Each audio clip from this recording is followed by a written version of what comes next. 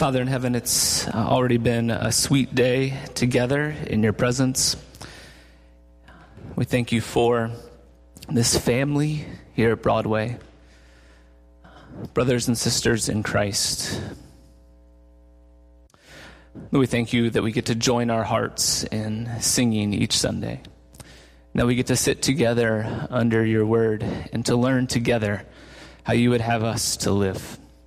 And so we pray that you would teach us today from your word. In Christ's name, amen. Amen. So sometimes we make the Christian life a bit complicated. Pastors especially like to make the Christian life complicated. We got all these different things that we know we need to do. We hear about. We need to do this and that. We need to be here on Sundays. We need to be doing this in the morning. We got all these things that we just kind of heap upon ourselves, and we kind of make the Christian life complicated. And those good works and those spiritual disciplines and all those things are very important to the Christian life. You know that if you've listened to my preaching at all the last couple of years. You know those things are important to me and vital. But what I want to say today is at the heart, the Christian faith is very simple. It's very simple. Believe in Jesus. Believe in Jesus. In John chapter 6, there's some people who have been watching Jesus, who have been following him, some of them a little bit at a distance.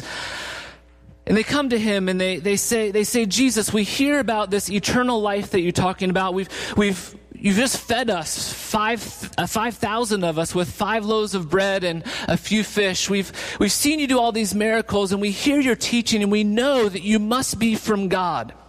And so tell us, Jesus, tell us what we need to do. What works do we need to be working on in order to enter into this eternal life that you're talking about? And Jesus says this: your work is to believe. To believe in the one that the Father has sent. This is the heart of the Christian faith, the very center of the Christian faith, to believe that Jesus Christ is the one who came into the world to save us from everything that destroys our lives, everything that brings death into our own life and into the world. Jesus has come, and it is our work to believe. Now, to say that this is simple does not mean to say that it's easy.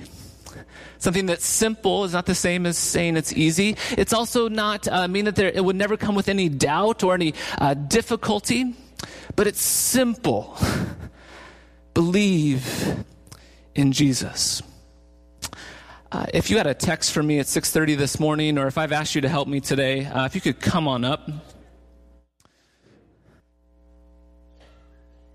Okay, so I need you guys to be in 2 lines. So one kind of shoulder to shoulder here, across here, and then another line here, shoulder to shoulder here.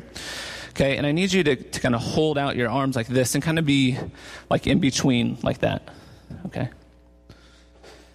So glad that my wife, my mom, and my mother-in-law are here to see this right now.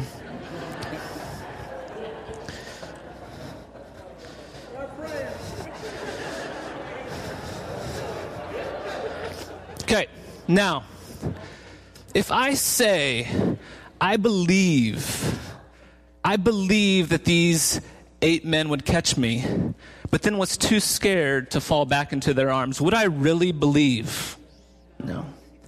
What is required to believe?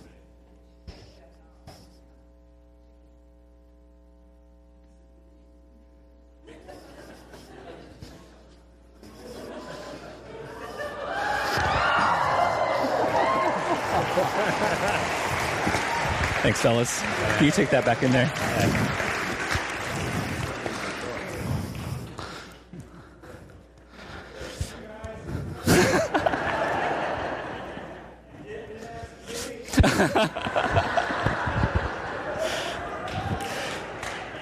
That's going to come up here in a second.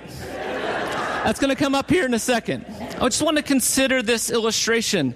Believing is more than mentally saying in my head, I agree with this theological statement.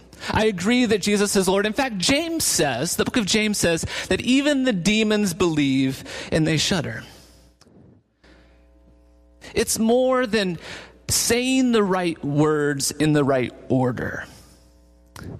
Believing is this placing our weight, our trust, our hopes, our life, our eternal life into the hands of Jesus. And the Bible says that this kind of belief in Jesus changes everything for us. When we believe, when we place our belief into the Creator, when we place our belief into the one who has come and who has saved us and who has redeemed us, it changes us. It actually gives us power. Power to face and to overcome impossible circumstances. This kind of belief in this Creator and this Lord, it has power for us to face death without fear. It has power to enable us to forgive others when they harm us, to forgive ourselves when we know we've done wrong. This belief in the one who created you, who made you, who knows you, and who saved you, it comes with power. Believe in Jesus, not just believe in anything. And the world tells us that there's all sorts of things that we should believe in. Believe in yourself. We hear that a lot. Believe in yourself. Believe that just things will turn out okay. Believe in whatever, fill in the blank that the world tells us. It's not just believe in anything. It's believing in the one who is worthy to hold the weight of our life and our belief. And so, Bill, this is where it comes in. I was very particular in who I chose, if you noticed, to catch me. If I were to choose, 8 5-year-olds, as much as they love me, as much as they, would want to catch me, they aren't worthy of that weight. They can't hold that weight. The only one who is worthy to hold the weight of your belief is Jesus. Believe in Jesus, and it comes with this power to experience abundant life. And we have testimony after testimony after testimony after testimony of people in this room whose lives have been changed because they have placed their belief in Jesus. Addictions have been overcome. Marriages have been saved. People have been brought from the depths because they have placed their belief in this one named Jesus. In the next few weeks, is my little clicker there? No? It's not. Okay. I'm going to tell you when to go, okay, Ruth? So the next few weeks, we're going to be talking about the Gospel of John. And in the Gospel of John, the word believing is one of the most important words and throughout his entire letter. If you look at the back of your Bible in the concordance, you'll see, and you go to the word believe, you'll see that the Gospel of John holds about more than half of any of the other books in the Bible about this word believing. If you want to go to the next slide there for me. The Greek word for faith in the Bible, the noun faith, something that we have, is the Greek word pistis. Okay, and it means faith. It's a noun. It's something that we have. It's something that we possess. The verb is pistuio, believe. Go ahead to the next one. And this word believe, again, is used 98 times in the Gospel of John. It's only used about 220 times in the whole Bible, but 98 times here in the Gospel of John. Awesome. Thank you, Rona. 98 times in the Gospel of John. And interestingly, John never uses that noun form pistis. It's only this action verb of believing. It's only the kind of belief that allows you to fall and place your whole weight on Jesus. The word believing is an important theme, an important word in the Gospel of John. We see also in the Gospel of John that there are signs of belief. Signs of belief. If you turn with me to John chapter 2, and please grab a Bible today because we're going to be flipping quite a bit and reading quite a bit from the Gospel of John. It will be helpful for you if you're following along. In the Gospel of John, there are actually 7 signs of belief. The word 7 is an important biblical number. It's a number that represents completion or wholeness. And so there are 7 signs in the Gospel of John that cause belief in the people who witness them. John chapter 2, verses 9 through 11. This is the story of Jesus turning water into wine. It says, the master of the banquet tasted the water that had been turned into wine. He did not realize where it had come from, though the servants who had drawn the water knew. Then he called the bridegroom aside and said, everyone brings out the choice wine first and then the cheaper wine after the guests have had too much to drink, but you have saved the best until now. This is the first of the miraculous signs Jesus performed at Cana in Galilee. He thus revealed his glory, and his disciples put there, that's wrong in the NIV, it is, and the disciples believed in him. Disciples believed in him. John 4, verses 53 through 54 is the second sign. It's the healing of the royal official's son. There was a royal official who had a son who was sick, and this man came and believed and placed his belief in Jesus and knew that Jesus could heal his son. In verse 53, it says this: the father realized that when his son was healed, it was at the exact time at which when Jesus said to him that your son will live. And so he and all of his household, what? Believed. This was the second miraculous sign that Jesus performed, having come from Judea to Galilee. So the first 2, and then there are 5 more signs from John chapter 1 until John chapter 11 that cause people to believe. There's the healing of the crippled man by the side of the pool of Siloam. There is the feeding of the 5,000 in John chapter 6. There is Jesus walking on water later in John chapter 6. There is the healing of the man that was born blind in John chapter 9. And then the healing of Lazarus in John chapter 7. And John calls all of these things signs, which point to who Jesus is. That's what a sign is. It's something that points beyond itself to a more important reality. When Katie and I were dating, for most of the time during our time of dating and being engaged, we lived apart from one another. I lived up in Chicago, and Katie lived in Greencastle, Indiana, where she went to school at DePaul, Indiana. And so once a month, every 6 weeks or so, we would get to see one another. And, when you're just getting to know one another and just being engaged, how great it is to be together, right? You're just excited to be together. And so once a month or so, we would meet together at her parents' house in Crown Point, Indiana, which was about halfway between us. And so as I would drive from Chicago to Crown Point, Indiana, there was this sign on the side of the road. That was my favorite sign, road sign that I've ever seen. It's still my favorite road sign, and it looked like this.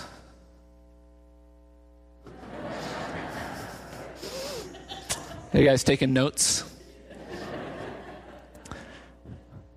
That sign, if I would have stopped there, I was excited whenever I saw the sign 1 mile away. Just like 2 minutes and I'll be there and we'll get to see one another. That sign made me excited, but if I would have stopped there at the sign, that'd be an odd thing to do. This sign pointed beyond itself to something better. These signs in John served the same purpose. And we see a lot of times in the Gospel of John that people would see these signs and they would be content with the sign.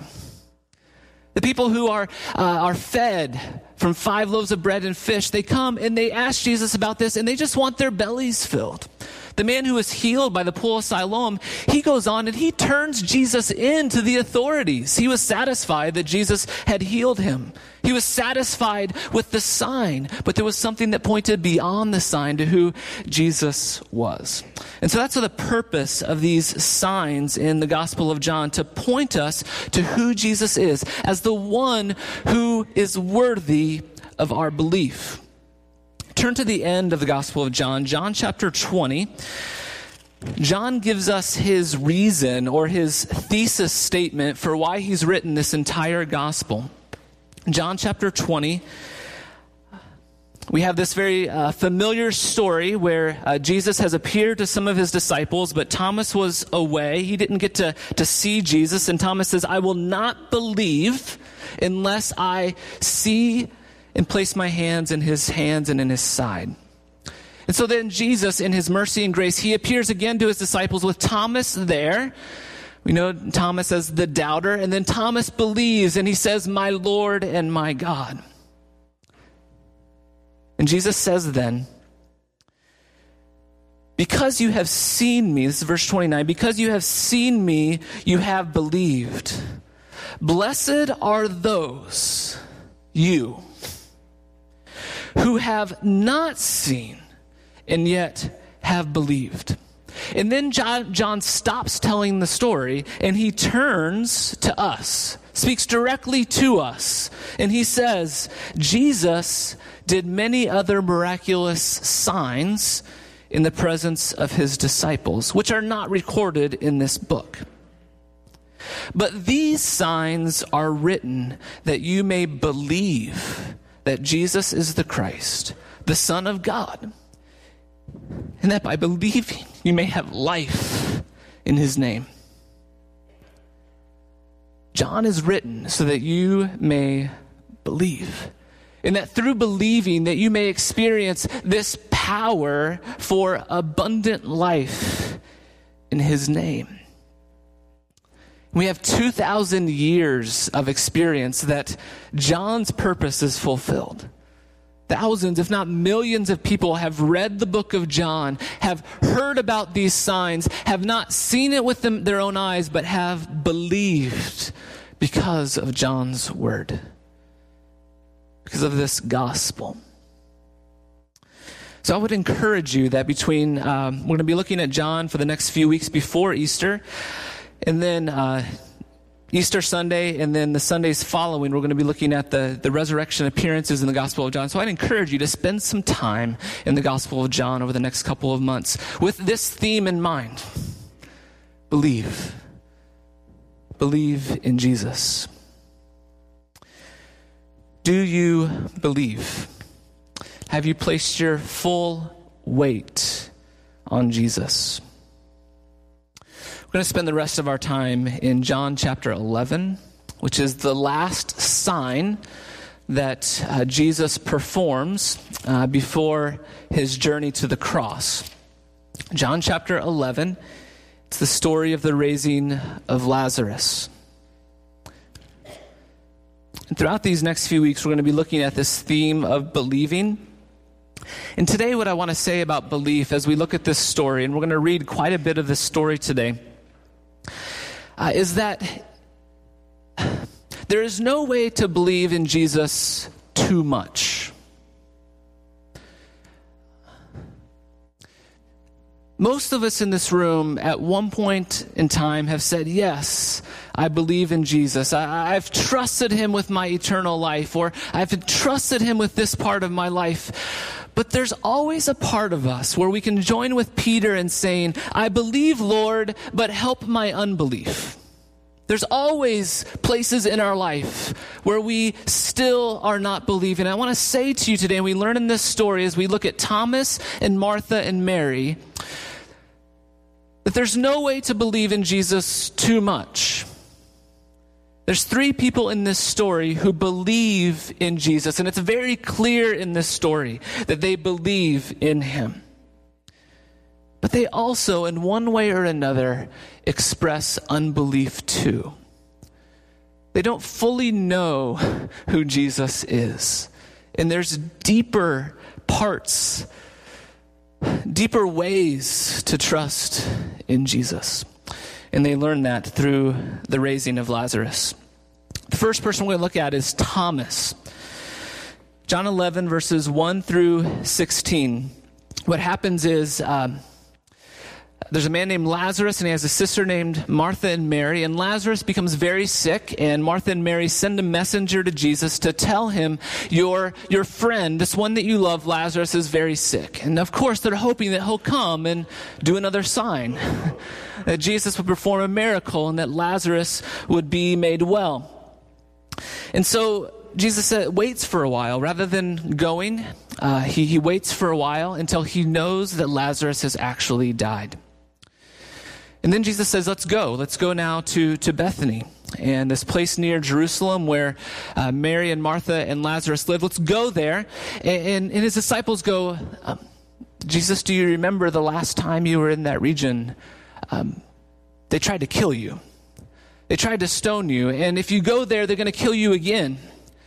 And Jesus responds to them, says, no, we're going to go. And then Thomas, at the end of this section in verse 16, has this incredible statement of belief. This man that we know as Doubting Thomas has this beautiful statement of belief. Verse 16, then Thomas, called the twin, said to the rest of the disciples, let us also go that we may die with him. The disciples, the other 11 at least, and probably Thomas in some way, is worried and afraid for their lives. But Thomas says, let us go and die with him. I'm going to Jerusalem with Jesus. If he's going to die, I don't want to be left behind. If he's going to die, I want to die too. Let's go to Jerusalem and die with him. Thomas believed in Jesus, right? It's very clear. He believes in Jesus. Then we have Martha.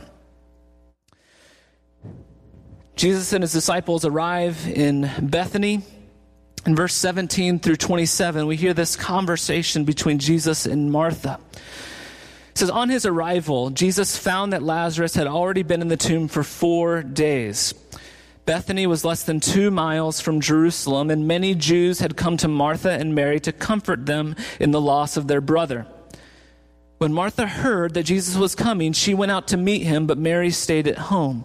Lord, Martha said to Jesus, if you had been here, my brother would not have died.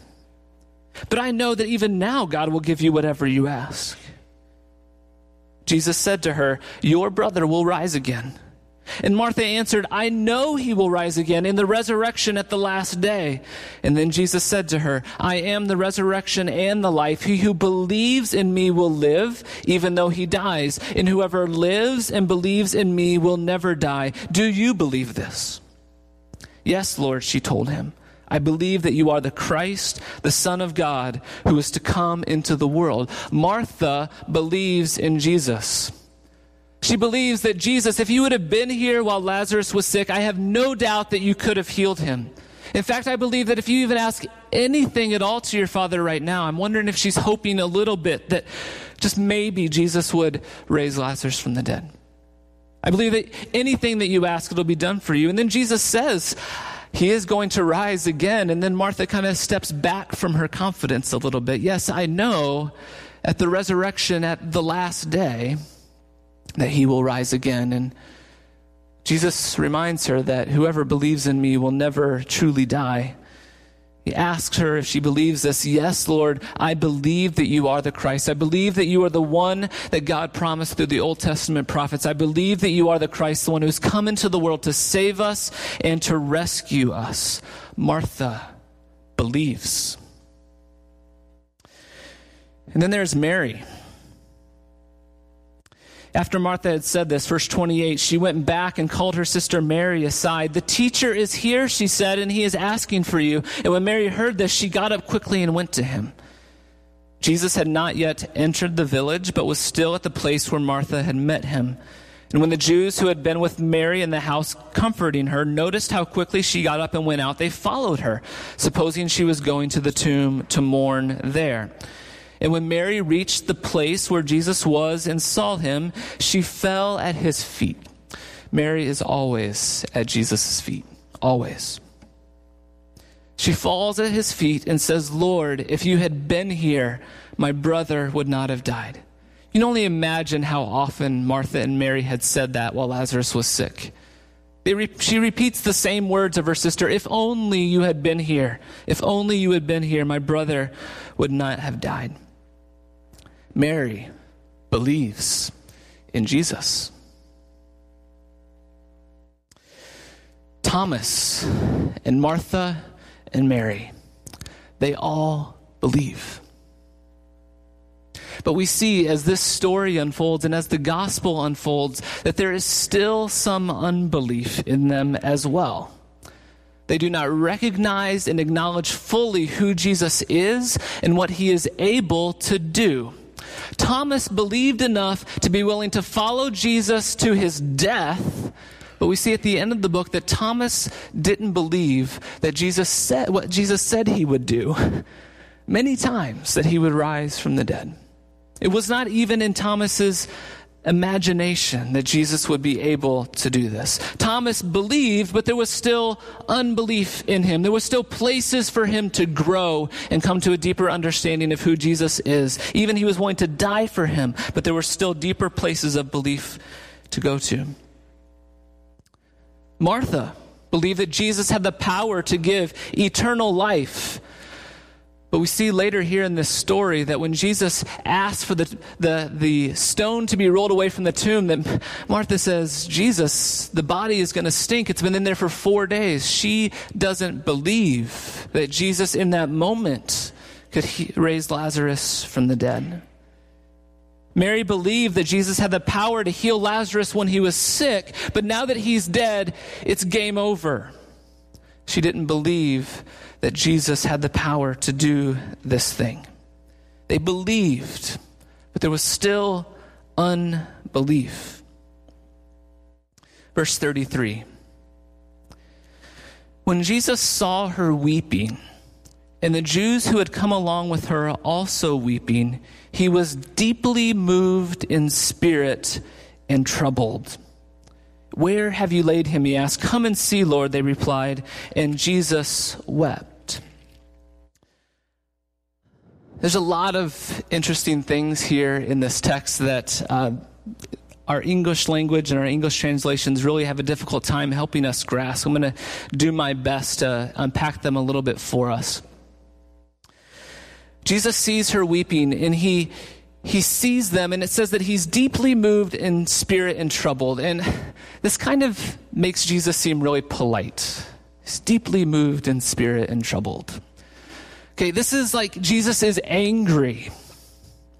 He's frustrated. This is real, just deep in his core. He sees what's happening. He sees all of these people weeping over this dead man. He sees Mary weeping, and he becomes troubled. He becomes angry in his spirit because he sees this. There's been a lot of questions about why Jesus was deeply troubled, and much ink has been spilled about this. I think it's clear. Jesus is frustrated and angry at their unbelief. This word, Jesus wept, it's a completely different word than the weeping that Mary and all the other people are doing. This isn't some empathy that Jesus is having towards them. He is angry because he has been telling all of his followers over and over again that he's coming to Jerusalem to die and to raise from the dead, and they still do not see and they still do not believe who he is. Jesus is deeply troubled by their unbelief. Verse 38, Jesus, once more deeply moved, came to the tomb. It was a cave with a stone laid across the entrance. Take away the stone, he says. But Lord, said Martha, the sister of the dead man, by this time there is a bad odor, for he has been in there for 4 days. And Jesus said, did I not tell you that if you believed, you would see the glory of God? So they took away the stone. Jesus looked up and he said, Father, I thank you that you have heard me. I know that you always hear me, but I said this for the benefit of the people standing here, that they may believe that you sent me. And when he said this, Jesus called in a loud voice, Lazarus, come out. The dead man came out, his hands and feet wrapped with strips of linen and a cloth around his face. And Jesus said to them, you take off the grave clothes and let him go. I love that last part. Jesus has done all of the work, but he still has work to do for his disciples. Jesus did all the work, but he says, hey, I still have more for you to do. Lazarus still needs your help. Go alongside him. Take off his grave clothes and let him go. They believed, but there was still unbelief, right? Thomas and Mary and Martha all believed, but there was still unbelief in them. And friends, this is always true of us. Always true of us. We are believers, but we remain in so many ways unbelievers. I believe Jesus for my eternal life, but I don't believe that he can save me from this addiction. I believe that Jesus can forgive me, but I can't forgive this other person. I believe that Jesus can reconcile me to God, but I don't believe that Jesus can reconcile me back to this person who has hurt me. We have belief, but we don't truly believe. And this is always true in the Christian life. And so we join with Peter in saying, I believe. Lord, help me in my unbelief. And so this morning, I want to ask you, where is it for you? What part of your life are you not believing in Jesus? This morning, this may be all new to you. Some of you are visitors here today. You came because you had a family member dedicating their child to the Lord or whatever it may be. And this is all new to you. Maybe you have never heard that Jesus is one in whom you can place all of your belief. And through that belief, he will give you power to overcome impossible circumstances in your life, to overcome amazing things, and to give you eternal, abundant life. It's available to you today if you will believe in Jesus. For those of you today who do believe in Jesus, where is it in your life where you need to believe? Where you're not believing that Jesus can heal, can bring reconciliation, can enable you to forgive. Where is it where you are not believing? So this morning, I want to take a time of silence, a minute or two for us to be quiet and to ask the Lord, where in our own life do we need to believe? And so this morning, if you want to come forward and to pray and to respond in some way, please feel free to come forward. We have these kneeling rails in front of us. If you want to come and pray with somebody, if you want to share with somebody about something, or if you have questions about what it means to believe in Jesus, please come to this side and someone will come and pray and share with you and talk with you. If you want to pray by yourself, just you and the Lord, please feel free to come to this side and to pray. Would you join me now in a time of silence and ask the Lord to show you in your life where you need to walk more deeply in belief?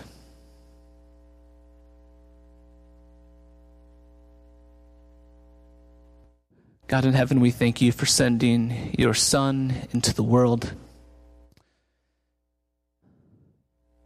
that his life and power, his death and his resurrection are worthy to hold the weight of our life and our belief. You can be trusted with our life. And so, Lord, I pray that we would believe this. Or if anyone today needs to say this for the first time, I pray that you would open their eyes and their hearts to believe this truth about who Jesus is as the Son of God, the one who you sent into the world. Lord, and for all of us who need to walk into deeper places of belief, Lord, I pray that you would show that to us and give us the power by your Spirit to believe. In Jesus' name, amen.